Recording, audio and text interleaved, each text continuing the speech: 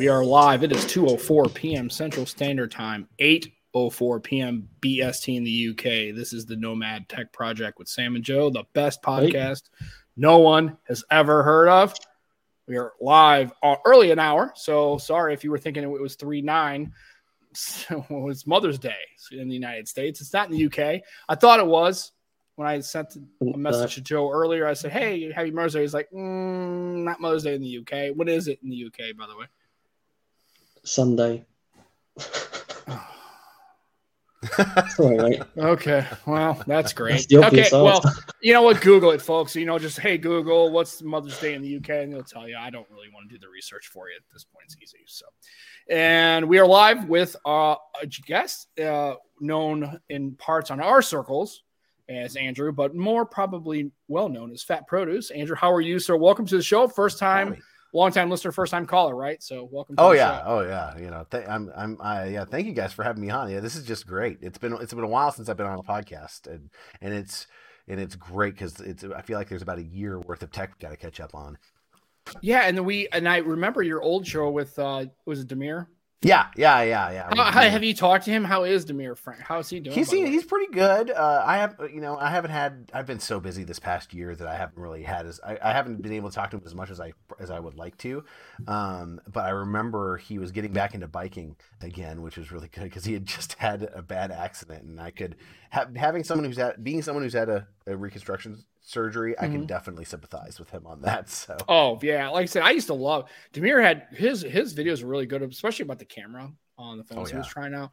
Also was kind of nice because he approached it from phones that maybe Americans didn't always have. So like the Huawei's which is kind of funny because back then it was kind of like it wasn't such a push to have those kind of like Chinese branded phones, and then because he was in Germany, he was able to access a lot of the phones that, and he did the regular. I just liked his content. I liked his accent. I thought it was pretty good. So I'm glad he's doing pretty well. I kind of missed hearing from him. So yeah, he's really nice with his content and how he reviews, because he has that gruff quality, which is refreshing. Because there's something to be said about, you don't have to be diplomatic about a product all the time.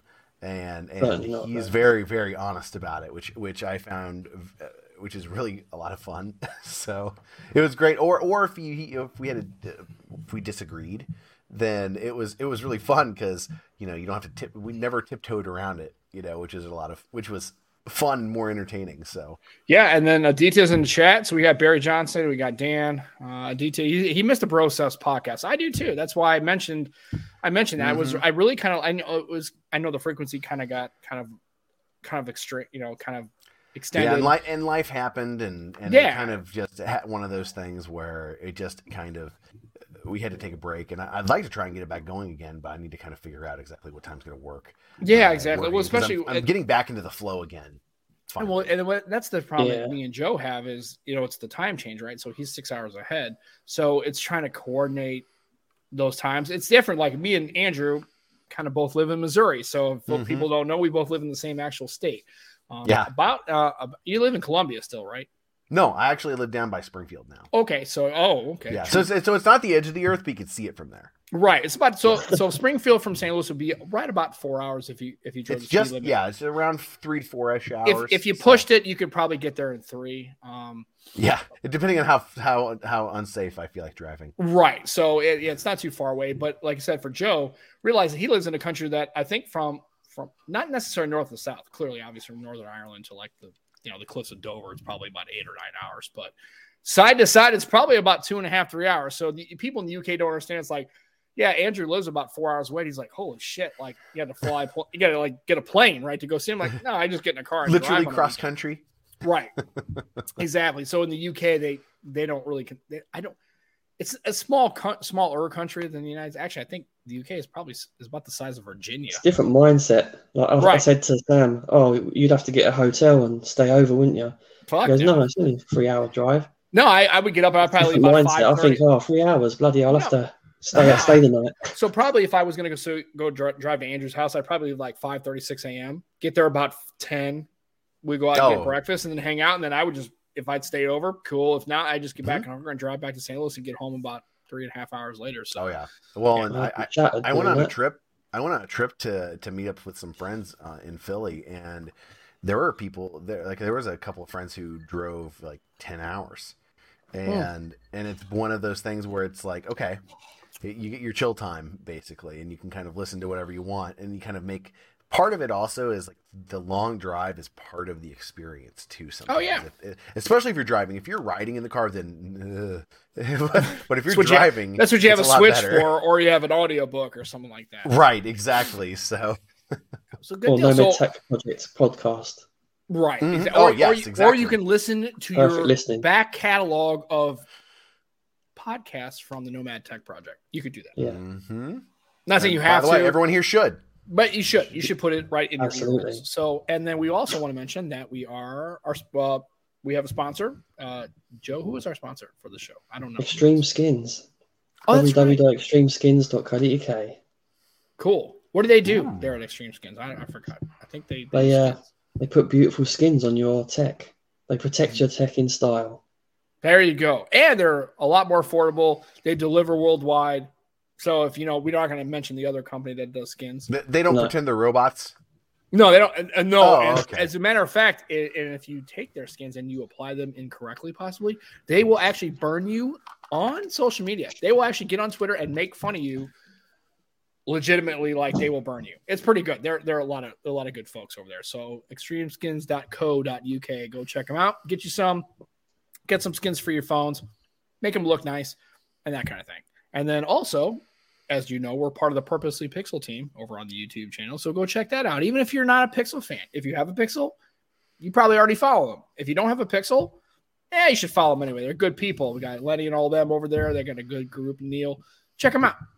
Purposely Pixel YouTube channel, and we appreciate their support and their energy and everything else. They've really done good for, and that's where it's currently streaming right now. So we have our Twitch channel, Nomad Tech Project. Go look for it. Nobody goes to it. You should subscribe to it. You don't have to pay for it. Please don't send us money because we don't give a shit about that. But at least try to go throw a sub, maybe, or not. I don't care. It doesn't matter to me. It's just like you listen to it later on. It's fine.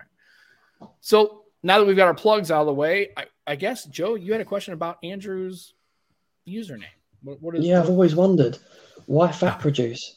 So that's actually an interesting question. So I have a brother and two cousins with Fragile X syndrome. So they're special needs, and they're very social people. And so it's one of those things where they have some wonderful sayings, and it's fun how they come up with some of the sayings that they have. And so we went to a grocery store and came across some particularly large cantaloupe, and one of my cousins just looked at it and said, "Wow, that's some fat produce." And that's how it stuck. Right? And it's really good. I've never had any sort of thing where I have to go FatProduce 156 or anything like that. Right. Which I've been thankful for. But they've also come up with some other wonderful terms, and it's wonderful, the thought process too, because it's clever. So one time I was driving them back, I was riding in a vehicle and we were going back like to drop them off at work or something. And we were in a traffic jam in Kansas City, and it's one of those things where they understood, like my cousin understood, that the anatomical reference plus the situation equals the curse. And so we're sitting there and at a dead stop, and he's shaking his head and he goes, "Man, this is a bunch of penis traffic." I was like, okay, that's really clever.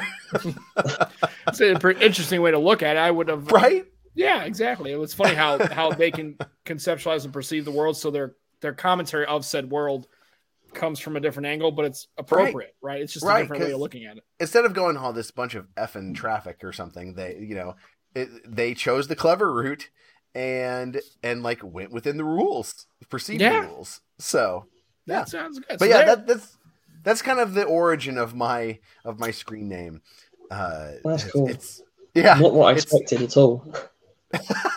Yeah, no one ever really it's a very specific story background for it. Well, and I like that because then it makes it specifically unique to you, and it's not hacky or weird or like maybe sponged off of somebody else. I mean, it's very very kind of iconic, and also specifically is is tied directly to you. So that's I had kind of heard parts of that story. I thought I'm vaguely familiar with it, but I'm glad we actually had to hear the details of that story. Get the myth. Yeah, I've always wondered. We had to get the mythology set right, Right, you gotta set it up good. So we appreciate that. So then we also want to get into. I think the last time I spoke to you, I think you saw the OnePlus 7 Pro, and I know you got rid of it. I'm pretty sure you had the Note 20, but I couldn't swear to it. So I'm curious where we are right now as far as your current. Okay, cool. We're still rocking it with the UAG case, of course. Well, and with a skin like under it, because I like the UAG cases because they can actually the plasma ones because you can actually see the back, and it kind of looks like one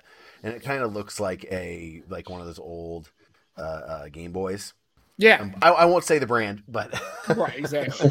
but yeah, it's been good. I've really enjoyed it. This is the first Samsung phone I've avoided using Samsung for 10 years basically, because I'm a contrarian. It's actually kind of funny. So I've basically inherited, and I need to sell it, but I have my mother's old iPhone, and so it's been a weird look where I signed into my accounts on there, and it's like, oh, I wonder what alternate reality Andrew, who went full on an iOS, what he would have done with this, and I'm like, man, he was boring, right? But it's been interesting. There's, I picked the Note 20 Ultra because it was the last flagship Samsung phone, or one of the last flagships to have an SD card slot, and I didn't have the budget for a Sony phone, so. It's one of those things where it's been nice, and there are a lot of little things that add up that I enjoy about the One UI experience. There are other aspects I don't really like, but it's overall it's been a really good experience. And so I think after this, assuming that they make certain changes in foldable design, hinge design, I think I'll go with a foldable after this in the next year or two. Yeah, and I did. Yeah, I did, and right? I did try. I had a Fold 3. I didn't like it as much. I don't know why. I think it's because it was the outside screen was not usable. I didn't think it was okay. Too bulky, and then also I thought about and I worried about, and I still do, the long-term durability of a foldable screen, right? At least from Samsung and that iteration. Maybe the Apple Find N's fine, and the new Huawei stuff's good, and that kind of thing. So yeah, it's one of those things. It's one of those things where they if material science if they aren't going to change the material for the display, then Samsung needs to change the design of the hinge to incorporate the teardrop once it's closed, because I think that's the problem with all the spontaneous cracking and screen destruction that's been happening on their foldables, is just the hinge needs to be redesigned. Right. And if they don't do that with the Fold 4, then I'm staying away. And the DT is giving you something. He looks you again, like I said in the show, you're like really more professional. The show really deserves. So we really appreciate the nice T-shirt and the sport coat. That was very nice. Oh, well, thank you.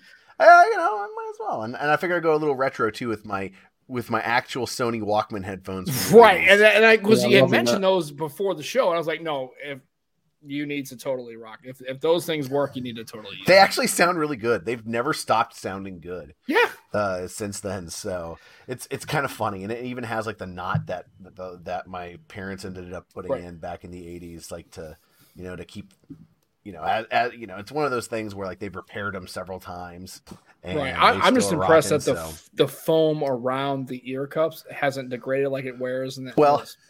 The reason why it hasn't is because about 2 years ago, I discovered it behind the audio setup, the head unit in the back. So it's been back there in a time capsule for the past 15, 20 years. Saved. Yeah, it's a good deal. So I knew, as I said, I remember you really liking the OnePlus 7 Pro. And I think really it was good. And of course, everybody, the powers that be and the OnePlus Intelligentsia, right? They claim that's the last great OnePlus device, right? The OnePlus 7 Pro.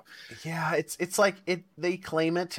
It was really good. I still think OnePlus makes great devices now. My wife is actually using the OnePlus 8T, and she really likes it. It's got better battery life. The one thing I will say that annoyed me about this whole process was So we both had OnePlus 7 Pros. She had a T-Mobile on that she had unlocked, and I had a factory unlocked one. Well, with hers, she ended up. So we are on Cricket Wireless, which if you don't have any phones that are on their whitelist that support VoLTE, then they just cut off your service with it.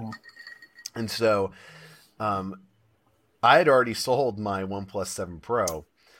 My unlocked one, and then it turns out she was going to have to switch out because it was the one model number that wouldn't work. And I was like, damn it, I should have just like swapped it and then sold hers. But right, first world problems.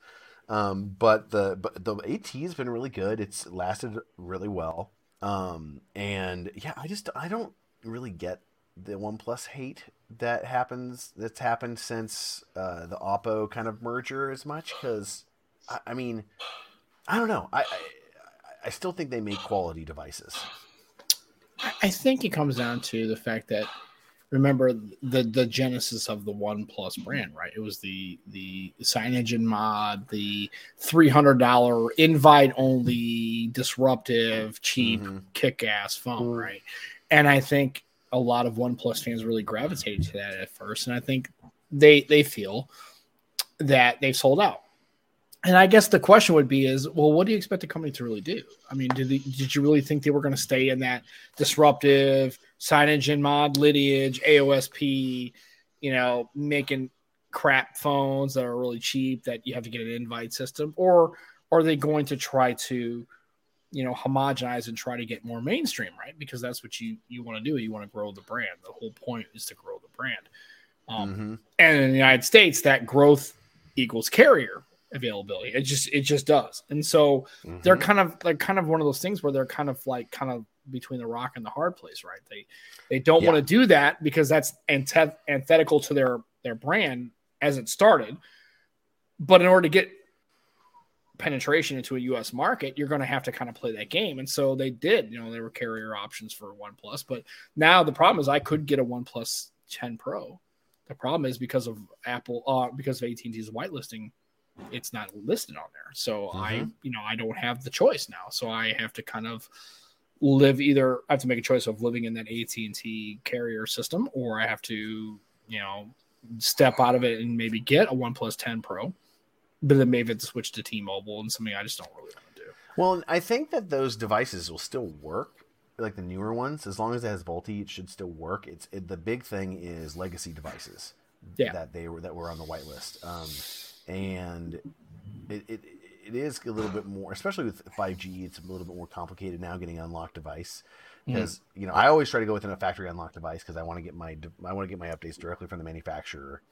That was the one thing I had the LG V60.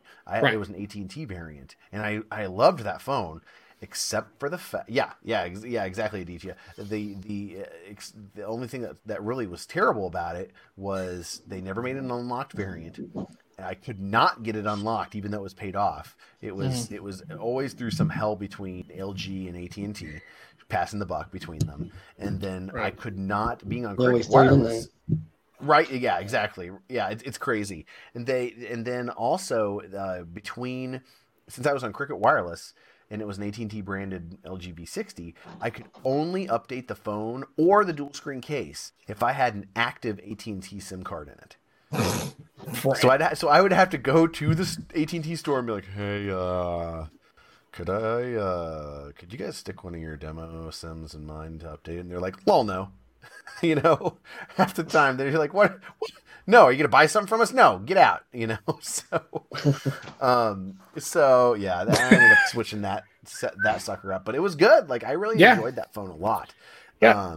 And so it's just kind of one of those things that you really can't. There's been a lot of transition this past 24 to 48 months. Yeah, exactly. So Joe, did I saw that you took a picture with that Pixel 6? Was it a snail? Is that the picture? Yeah, that was on the telephoto. Man, the telephoto is awesome in good light. I tell you what, that kind of makes me wish I would have got the 6 Pro, because wow. Funny you say it, Deitcher said the same. It was like, wow. I saw that photo. I was like, holy shit, that's a really good shot. I mean, it was Oh, I'm sorry to interrupt you. Go on. It was just a really good photo. Like I said, and unfortunately with the regular 6, I don't have a telephoto, so that would have been a challenging shot. It would have probably, Yeah, the telephoto has been a huge thing that that's the reason. That's one of the reasons why I went with the Note 20 Pro. Also, I'd never actually owned a Note, but just that periscoping telephoto zoom lens is actually really nice. I didn't think that I would use it as much as I do, and it's also the ultra wide's pretty nice on that as well, isn't it? Oh yeah. The telephoto on this one is really quite good. It'll go 10 times before it starts digitally cropping, I think. Yeah. And it works really well. I've used it for some utilitarian purposes, as to just zoom it back, and it actually works. I've been very, very happy with it. As weird as a niche reason to get a Samsung phone as it was, one thing that really drew me also to trying out Samsung was there's an app on the Galaxy Store specifically, and this is something that should be just across every Android device. But what it does is it's called Sound Assistant, and it gives you significantly more volume control options. Like you can control volume on an individual app basis, and you can play audio from multiple apps at once simultaneously. So if I'm driving and I'm listening to an audiobook or podcast, I can have some music on in the background, which I feel like you should be able to do this period on any smartphone. Definitely, yeah, that's fantastic app. Right, it's great, but it's Samsung exclusive. Right, because it's part of the good lock feature. Right. Also, Joe, I just want to say, spectacular uniform. Thank you. Yeah, I mean, Joe, move like show. Want to see my chest? So is that the one? Yeah. Is it? Okay, I don't know the color, so because I'm not a Star Trek.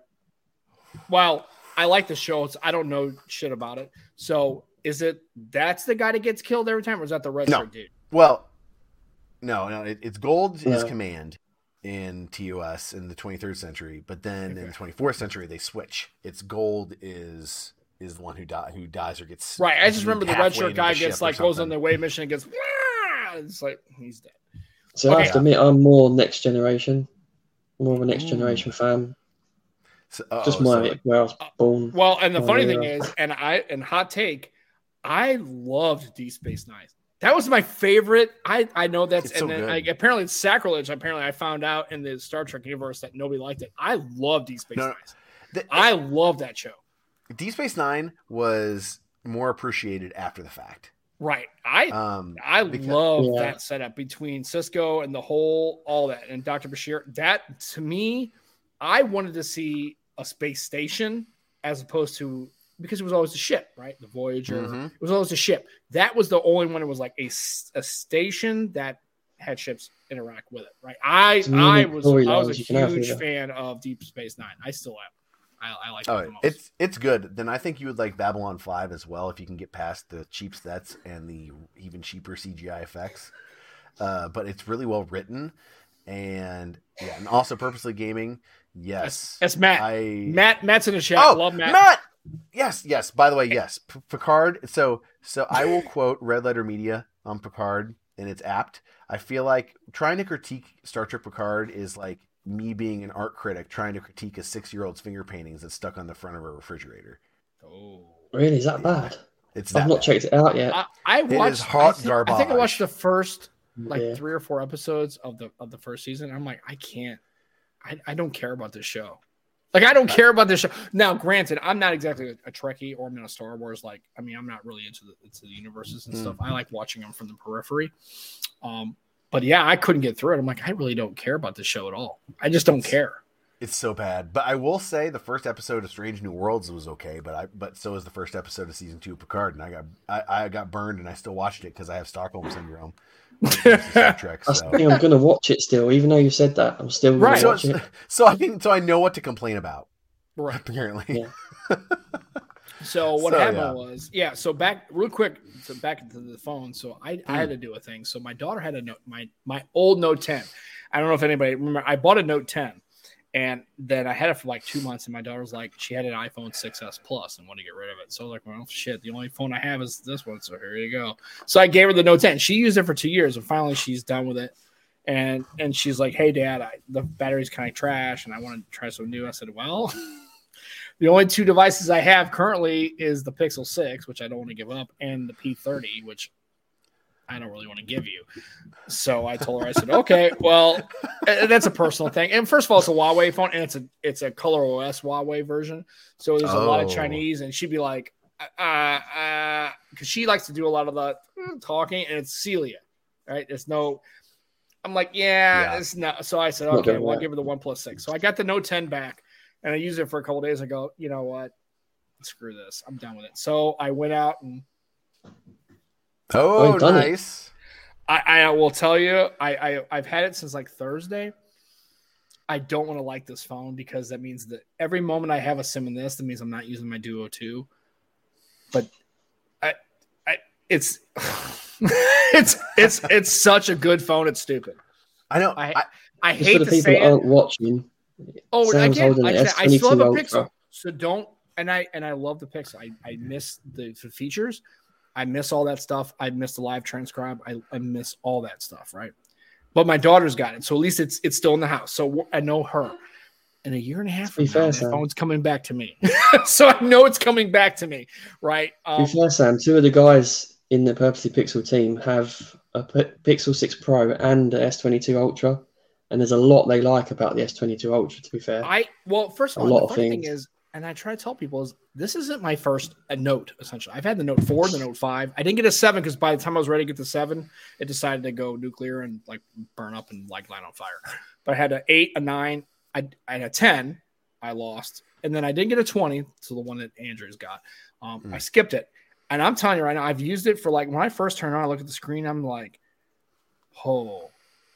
You know, I love my Duo. Samsung screen. I love my Duo too, but man, when you start using the pen and you get back to the old school, I'm not even going to lie, man. I'm not even going to cap. It's a fantastic device. And I've got the whole battery's not great, but I know it takes a while to kind of get used to you. But I took some pictures the other day, kind of around the neighborhood. I took some pictures of our lake and stuff with the 10x zoom, and I was like, wow, I can't get these shots on a Duo. And I realize it's 2 different kind of devices, right? So I'm not an idiot. I realize that, but it's man, the three like 72 hours in, yeah, okay. I can rock the Duo and I can rock this S22 Ultra. It's fantastic. I really like it. How would you say your experience between the soft One UI on that and your software experience on the Duo 2 has been this early on, kind of comparison between?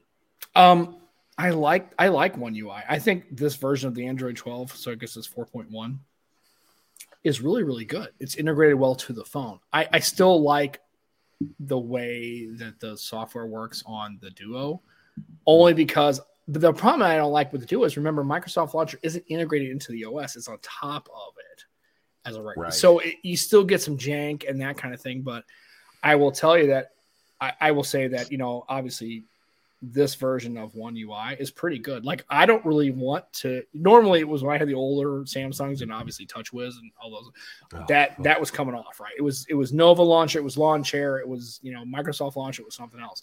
I really don't feel like I have to do that, especially with Good Lock, right? So I can throw some icon packs on there. I think, honestly, I know maybe this is another thing that, you know, people kind of get, you know, crabby about, because nobody wants to root for the Yankees, right? Even Yankees fans kind of feel like, yeah, I mean, you know, so I get it. But I'm telling you right now, in the game right now, for the price, Samsung with this phone really delivers. I mean, honestly, the software, the capability, the pen, I got a good deal on it. So I know I want to kind of hate on, because it's kind of like you're just one of those Samsung guys now. Like, well, I have been. I've had Notes. Actually, the matter of fact is, I've never owned an S series device. The entire time, it's always been Notes.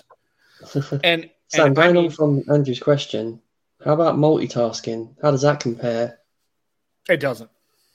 It doesn't.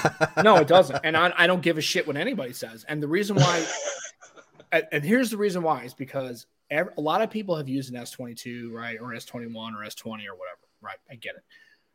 If you're using a Duo, you cannot replicate what the Duo can do multitasking on any other device, even an Oppo Find N, a Z Fold 3 or whatever. It's not the same. 2 independent screens. Again, I'm in a unique position where I've used a dual screen device, a Duo. Multitasking, no.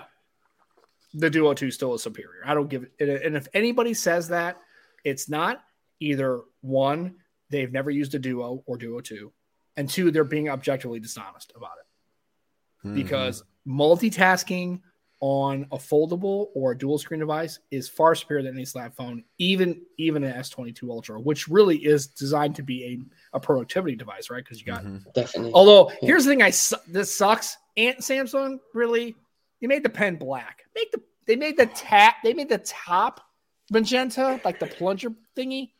The whole pen, like on my I think it was my Note 9. It was the blue one. The pen was right. Little things like that, though. Really? Goes Make a long way, the fucking magenta. Really, dude? So, come on, seriously. Get the fuck out. So I was the guy who was like, you know what? I'm going to waste money. And I just went and ordered a green one for my black. Shit, why not? It's black. It goes with everything, right? Right. And I was like, oh, we'll get green. And so, yeah. So I've got an extra S Pen for whenever I do decide to sell this on Swappa. That will get me maybe $10 more on my price. Also, if you're a right-handed person, you're usually holding the device in your left hand, right? And I hate the pen silo here. I wish it was here. They should go back to the silo on the right side. Do you use the pen much then, Sam? Oh, all the time. Oh, yeah, I mean, all remote shutter. To me. The shutter, I use it to select, like, copy stuff, circle stuff on screenshots. Yeah. I use the pen all the time. And that was the thing, too, is I kind of wish I know it's hard to do on the Duo, obviously. I wish they would make a slim pen. I don't know if you can make a slim, ultra slim pen for the Duo and actually put it in. There's something about a silo that is just great because, like I said, with having a slim pen attached to the phone, I know that Microsoft's done a good job with the slim pen too and magnets and stuff, but nothing beats the silo. But I use my pen all the time, and so that's why I'm a Note fan. That's why I kind of went with this. So far after about 72 hours. I'll tell you this much: my Duo has been sitting in the drawer for 3 days, and it might sit there for a little bit while longer until I can really. Yeah, I mean, is that hell freezing over? I see outside, right? Especially with me being the unapologetic homer for the Duo that I am. Multitasking still, the Duo crushes any phone out there. But man, that's the only thing it crushes right now: the software experience, the pen, the cameras. There's room for them both in your life, Sam. It's good. There's room for both in your life. Well, and that's what like women. You can't have 2 phones. It's okay. Yeah, exactly. Because I don't want to have 2 women. That's a challenge. One's enough. He said it, folks. So that way we're clear. That's Joe. By the way, so Joe, what is your daily driver right now that you're rocking? Oh, Pixel 6 Pro. I absolutely love it. Yeah, and how is it? How's the experience been with that over time for you, with updates and everything? It's only got better, really, but I never had many issues like some people had. Battery life. The only thing I found is there's one game I've got recently, and it's a basic game, but it's in beta, and it kills the battery. It's just this one game. It's weird. Oh. What kind of game is it? Is it just like a click game? Is it like what game is it? Well, it's like a block game. You know when you shoot the balls and it the blocks have numbers. Oh, okay. Oh, yeah. Wow, that should be a straightforward game. There must be some sort of optimization that's lacking. Yeah, it's got. Well, it is in beta, like I said. So it's like I think there's something wrong with it. But I'm playing it because I need tokens for a different game. You're playing into their business model. I know. I'm a sucker. Well, it's actually funny. Speaking of like battery drain, so I have a Galaxy Tab S6 that I use with the keyboard bit on there, and I actually got a USB-C hub and actually plugged in my so I have a Model M keyboard. Oh, old school goodness. Oh, boy. Old school, like you can beat someone to death with this thing. Right. And I have to use active noise cancellation to keep people from hearing it when I type on it. Well, I plugged it into my Tab S6 to use with Dex, and it worked really, really great. Except for the fact that this keyboard takes a lot of power, and I could just see my battery going down on my Tab S6. I mean, it was wild, but I mean, it's a 30-year-old. Well, technically, this one is newer than that because it's made by Unicomp, but 30-year-old designs basically. Right. I mean, that it was just crazy. But yeah, Barry Johnson, IBM Model M keyboard, the best. It's the best. Well, it's the best like work keyboard ever. I want to talk more about like you. So we were talking before the show about you taking like older hardware and keyboards, and so like tell me more about what that's about, like where that's at, like what started. I'm curious about that because to be honest with you, I mean, I've got a really awesome keyboard, but I wouldn't mind rocking an old mainframe IBM keyboard. Oh yeah, They're great. So this happened around the time of the pandemic where I switched. So ironically enough, I had a Microsoft ergonomic keyboard and I got a new one, the redesigned one, and ironically enough, it hurt my wrist. So I was like, okay, fine, I'll get a mechanical keyboard, and then I got a Cherry MX board, the one that's the type of switches that are like the most common that you see these days, and it was okay. But I have there's a YouTube channel called LGR. Lazy Game Reviews, but it's mainly like retro computer tech, and so I really enjoy that. And so I got into Model M keyboards because those are like my favorite keyboards growing up, and the ones I learned to type on growing up. And so there's a whole hobbyist community behind it that thrives, and so it's actually interesting. So I ended up going and it's pretty straightforward for restoring some of these. At least depending, unless there's specific issues. So I ended up getting off of eBay a couple of terminals. So it's a different layout, but so instead of having 12 function keys, there's 24.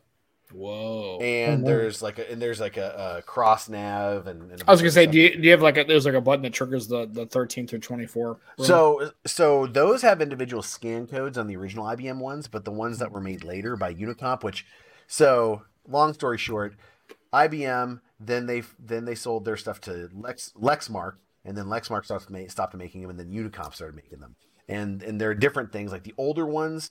All have their own individual scan codes, while the newer ones basically act as Shift F1 through Shift F12 instead of their own buttons. Okay. So it's like that's why I've been going through and like trying to repair the old stuff because it doesn't quite fit the new stuff, and and so this is not good for podcasting, but I want to hear you typing on that.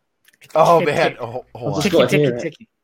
Hold on. Let me switch my audio because right now I actually have the noise cancellation on, so no one can hear it. Yeah. Right. We want to hear all the clicky goodness. Yeah. Oh, okay. Oh yeah. All right. Can you guys hear me? Yes. Yep. All right. Stand by. Let me get type someplace that's not gonna cause issues. Oh yeah. So good. Yeah. Right. Yeah. So. Yeah. It's good though. Apparently, like Model Fs are really good too, but they don't have modern layouts. So what I ended up getting, hold on, let me switch my audio back to. There we go. So essentially,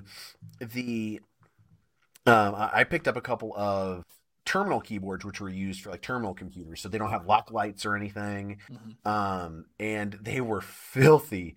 Like it's fascinating going in and looking at this because disassembling it, I could tell that it was used like in a banking or financial industry because the most filthy part was the numpad under the keys. And also like you can go through and like they use plastic rivets to hold them together and they get brittle over time, so you can do what's called bolt modding them, and it worked really well. And they're actually membranes under there, as far as detecting what button is pressed. And so I've had to go through getting like a pin with conductive ink and fixing the electrical continuity. And it's been fascinating, and so but it's been fun. I like going and restoring those old keyboards and not only just restoring them, but one of them I'm actually going to convert to USB. But I like the idea of having these old boards that can be repurposed for modern uses. Yeah, so it's one of those. They don't. That's make a video I'd watch. Yeah, absolutely. Right. I would too. And then, so it looks like Matt's got a question. It's like, I don't know, YouTube video. Would you use a basic cheapest on Amazon setup for a week? I don't really know. Like for a keyboard? I would have guessed, yeah. I mean, I would probably, my fingers would probably hate me for it. Right.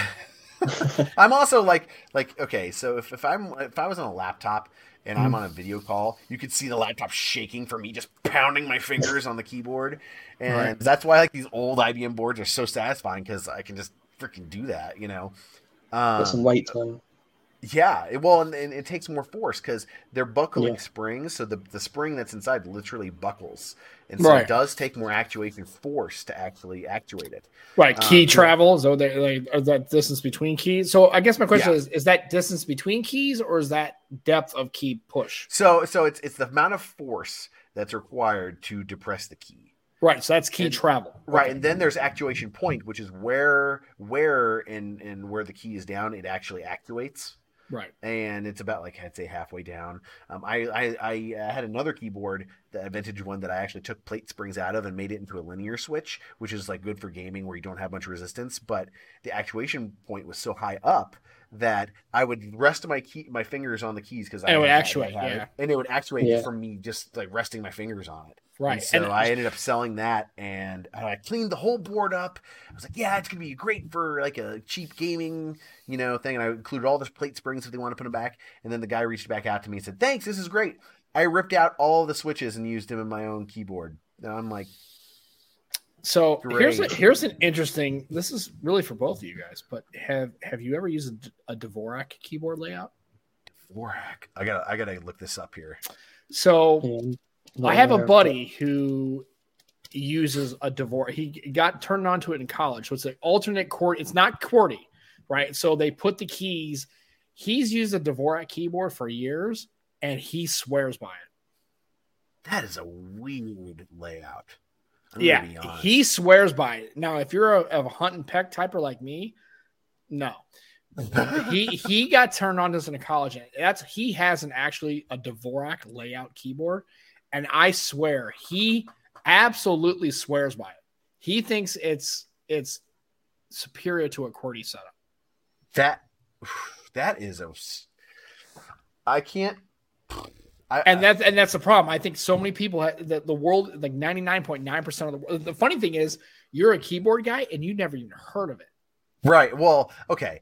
There are people who are way more in the knowledge than me. I will say, like I am, like there are hardware keyboard, but this is more layouts, right? Exactly. Right. Well, and it's interesting because what was it? I'm actually converting the terminal keyboards to a more modern layout, but this is even more alien. Right.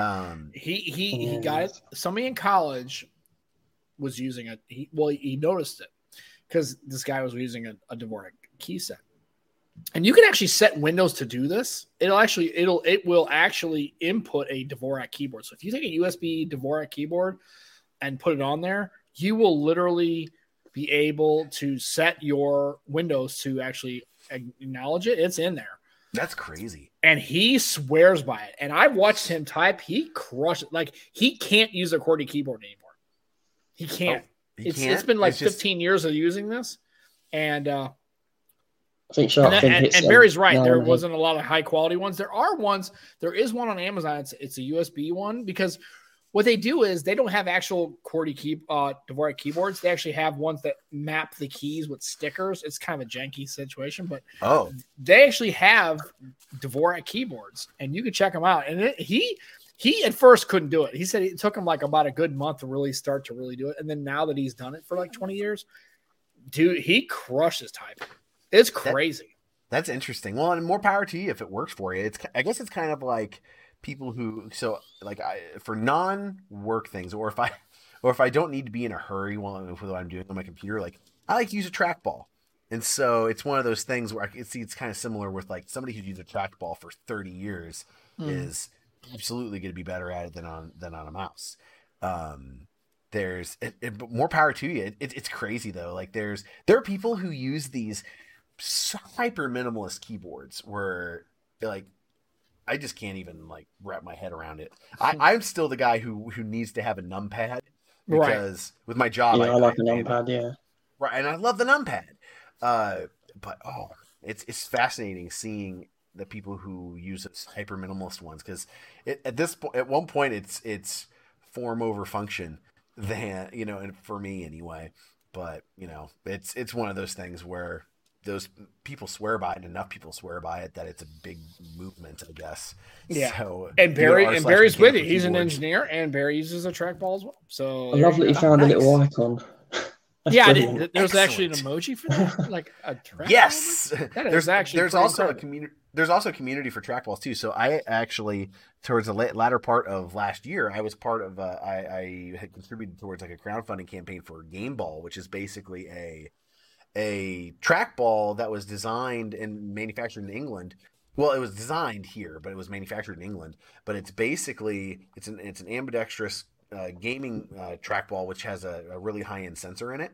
Okay, it works really well, and I think they're working on a right-handed pro version, which I would love cool. And then Shark and I are old, so we had the old like IBM Selectric where you had to like now I guess my question is on the Selectric 3, did it have the automatic like the correction fluid where it would shoot little jets, or did you have to go old school like when I learned how to type, you actually had to take a piece of like correction paper and stick it between the keys and actually go back a space and hit it? Like my mom had two, so she had the old IBM regular typewriter, and if you wanted to go back and undo a word, you actually had to take a little piece of correction paper, stick it between the actual striking point, and then actually hit it, right?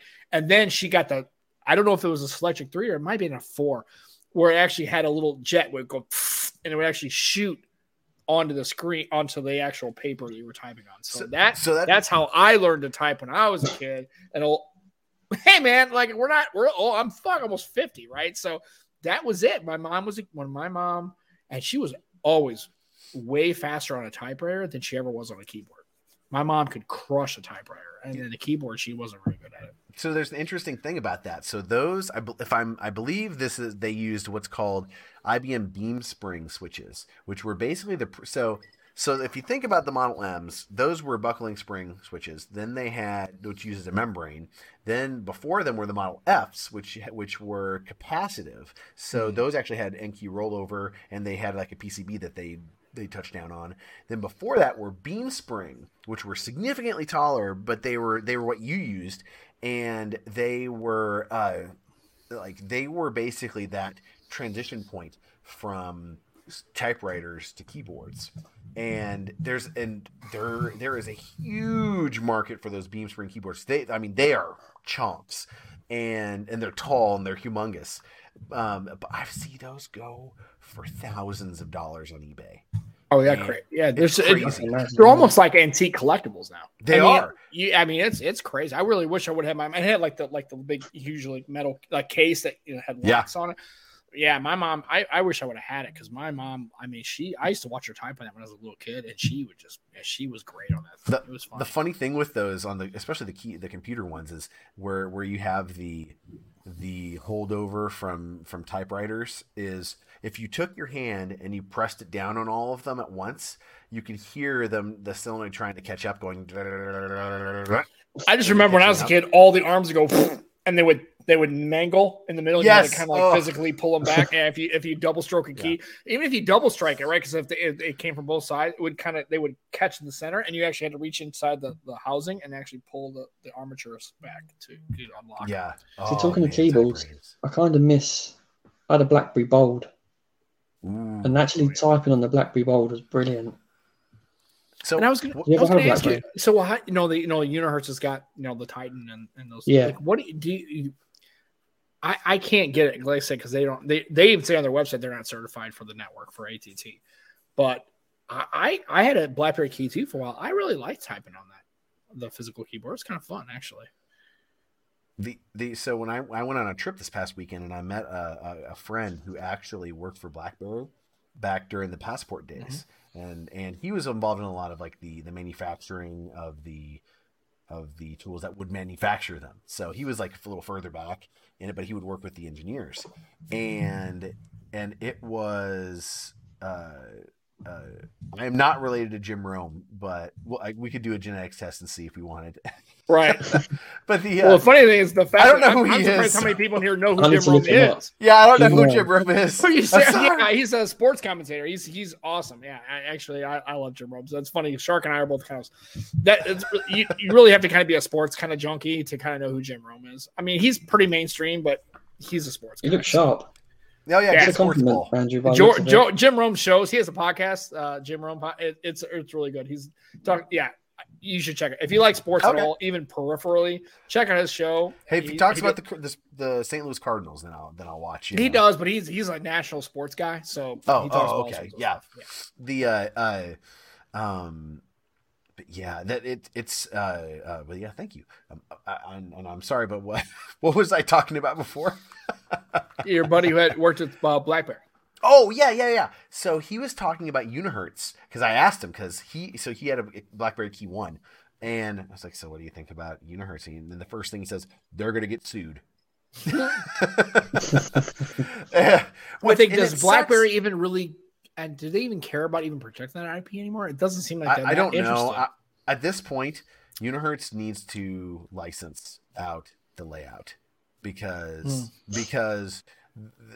the where the function keys are and the layout is kind of silly, and they need to just license it because and BlackBerry, if they're not going to make anything, then they need to license it out, or they just need to release it into the public domain and be done with it. Yeah. So, would you still have your BlackBerry, Joe? Do you still have that somewhere? Or did you? No, like I said before, I sell all my phones. Do you know what? The only reason I got it is when I met my wife. Right. She had a BlackBerry. Okay. So I actually had I can't remember what I had now. I think I had a nice HTC. I not long had it as well. Yeah. I got rid of it just so I can do BB chat with her. That's love. That's love, isn't it? That's right, and that's a shame. That's funny. Now, did she have it through work, or was it just a phone that she just used like personal use? I don't know. It was kind of trendy to have a BlackBerry at the time, I think. If you were a cool person, yeah. Me, I was not. I didn't really get into the smartphone game until like the Galaxy S3. That was kind of like where I kind of jumped. I think it's like the blue bubble thing. Like the BB chat was pretty big. Oh shit, yeah. Back in the day, it was like that was the thing. Like like was there like codes you had to like exchange codes and stuff like that? Yeah. Like BB codes. Yeah. You know what, I set it up with my work email as well, and it was excellent for email. Okay, yeah. So, quick segue. Jim Rome was actually interviewing Chris. Oh God, what the hell? And I can't remember his name. So Chris Everett, right? He's a quarterback, and there was a tennis player called Chris Everett, a woman, right? And I can't remember the quarterback's name. And in the show, he kept calling him Chris, and he kept saying. Basically, basically saying he's a pussy. And he said, call me Chris Everett one more time. He goes, Chris. And then Chris, the quarterback comes out of the chair and like tries to punch Jim Rome in the face. If you actually look up Chris Everett, Jim Rome, you'll see the video. It's old. It's got to be 20 years old. And he kept calling him Chris Everett and just pissing this guy off. And he basically said, call me Chris one more time. And he just goes, Chris. And this guy comes out of the fucking chair. It was pretty good. It's a pretty good. Yeah, I absolutely. Sharks mentioned that. So. Oh man! Well, you're not going to believe this, Andrew and Joe, but we're at the 52-minute mark already. Already? Hey man, unless we're at like 1.5 replay speed, yeah, we're at 52 minutes. Oh, God, I didn't realize that my perceptions were set to fast forward. Well, it's okay. It's you're amongst friends and you're amongst people who like and respect and been part of our community. And like I said, for anybody who doesn't really know, me and Joe and Andrew really kind of like I came into the group during Juan's streams, right? So that was kind of like that group or Matt and everybody. So it was that Juan's. I don't want to say Juan's core of listeners because he has obviously hundreds of thousands of followers and stuff like that. But that group that always kind of showed up on the streams, right? Aditya and you and Joe. And so that's kind of how this whole like little mini community started. And then we branched out and that kind of thing. So that's how I met Andrew and Joe and all those kind of folks. So, so many cool people I met through Juan. Yeah. And folks, if you have a chance, on Mondays, I think it's 11, Eastern, 9 Juan's time, so it'd be 10 o'clock. It's the SGGQA podcast. Obviously, I always plug Juan because I honestly think, and real quickly, his commentary and his discussions on tech are criminally undervalued in this space. Definitely. It's really kind of a shame because I think of all the people I've listened to, Juan really has the most cerebral and fact-based reasons why he has the feelings about the tech he does. And he will explain those, and not so high level. He will really bring them down to like where people can really discuss it. So I really think that actually Juan is probably one of the most comprehensively solid tech commentators that there are out there about audio, about video, about phones, and everything else. So if you obviously everybody in this chat is probably aware of him. If you're not, he doesn't get enough credit, I don't think. And he's also just a stand-up person. Yeah, just generally a good dude. So, and that's why I think that's why it's nice, because most of the people in that chat are good, like-minded people, and so that's why I appreciate it. So that's why we, and I've had a long-standing relationship with both Joe and Andrew here, and so it just made sense that I actually kind of missed talking to Andrew and having him on the show. So I'm glad we can kind of get him on. I'm gonna hang out with you guys too. So yeah, this has been wonderful. Yeah, and Barry, thanks Barry for saying basically it's every Monday at noon Eastern. So yeah, check that out. Also check us out, and if Andrew ever gets back into his streaming game, check him out. All that kind of stuff. I point. It's always the wrong thing. So I'm not good at that. Hey, if you want to hear it, click on this link here in the chat. I don't care. I don't care about it. Sam, before we go, we better say Happy Mother's Day to all the mothers out there. Yeah, Happy Mom's Day for anybody in the United States. Coach Joe doesn't know what day it is in the UK. It's on a Sunday. No, it's been and gone. I'm looking forward to Father's Day now. Really? Don't we care? Here's the thing, dude. Well, I'm a father, so I'm saying this from a completely biased point of view, but nobody gives a shit about us. Yeah, right. Yeah. I think Mother's Day is like one of the top 3 holidays, like as far as like engagement in the world. And I think Father's Day, is 9th or 10th. I think it's behind Arbor Day of all fucking things. So I mean, yeah. So because guys are like, I don't really know what Arbor Day is. And to be perfectly fair, I don't care about Father's Day necessarily. My daughters, I'm just like, look, here, you want a Father's Day gift? Just be good stewards and good humans and good people to the world, right? And just kind of listen to what Dad says, sort of, about your life. That's all. That would be my gift. And my girls who turned 21 this year, by the way, they both turned 21. Gosh. I know. That's crazy, isn't it? I know. It's stunningly crazy. So anyway. Oh, wait. Hold on. Stand by. It's March 27th. That's right. Thanks to my wife. She told Mother's Day in the UK, so you missed it. Good job, Joe. No, I didn't miss it. I know it's gone. It was spreading the good vibes for Mother's Day International. Right, we're preloading for next March 25th. That's right. 5th-ish. Every day is Mother's Day. Oh, nice kick save. They have kick saves in England. I don't think they do. They diving, goalie, save, whatever. Right. So. Hey, yeah. What the fuck is happening with your lights? You're like dark. The sun's gone. The sun's gone. The sun just disappeared. It just went. Oh, I'm saying, like, we start the show and there's Joe, and all of a sudden, as like the show's going, it's like Joe's like, I mean, you can't barely see the motherfucker. He's like you're hanging out. You can see his hair, kind of, and his eyeball, and his front, and his cheeks. That's it. You can see that. Actually, the Enterprise went around the opposite side of the Earth. Went to the dark side of the Earth. Oh, yeah. Slingshot the moon. Is that what we're doing? We're going to slingshot it. Is that what we're doing? Little Star Trek 4 for you, folks. Yeah, check that out, by the way. No, technically they were slingshotting around the sun, so there was always the sunlight. Okay. You know what? You always got to be all about details. Hey, I don't have a life. It's okay. Can you let me have my life? And I'm like, that's close enough. Right? Sun, moon, Earth, whatever. Fuck it, Mars. Earth and fire. That's okay. So I heard Uranus is bigger than Earth. Ooh, I heard it's green too. Nice burn. Very good. That was a very good burn. I appreciate that. And then, yeah. Oh, yeah. Well, that's another topic for another time. We got to get Andrew on again because we're going to talk about the whole. Yeah, definitely. We want to have an expanded discussion about everything. It's funny because 45 minutes really doesn't get to it. Actually, one of these days, me and you, Joe, we're going to early, like noon. We're going to have like a marathon show. We're going to go Joe Rogan Experience, like one of those 3.5 hour, 4 hour things where everybody can go, wow, after 20 minutes, I'm tapping out. These people are absolute fucking knobs. They don't know what they're talking about. Right. Yeah, hey, I'd be up for doing that. Like quantity of speech is not something I struggle to attain. And here's the funny thing. That might not even be we would actually record the show and just upload it just for giggles. But I know these people have these marathon like streaming sessions. I would love to do one of those one time and just see it and just let it rip for like 3 or 4 hours. That would be cool. See, I did that when I was putting together the keyboard. It was almost 6 hours, and I had everything working except for the number 5 on the number row. And so I was like, I can't do this anymore. Well, and it's funny because it tells me a joke about irregular phones. Stephen Wright used to do a bit about, he goes, I bought an irregular phone. it didn't have a 7 on it. And he met up a buddy. He goes, how come you haven't called me anymore? He was like, I can't call you anymore. My phone doesn't have a 7 on it. And there's another part of the bit, and I can't remember right now. It's funny. So anyways, he bought a regular phone, didn't have a 7 on it, right? So it's funny. So oh man, jokes that only work in the past now. No, yeah. Well, no, these are pretty good. Stephen Wright stuff. Some of this stuff is pretty good. He talked about I used to work for the company that made fire hydrants, but you couldn't park anywhere near the place. It's shit like that, right?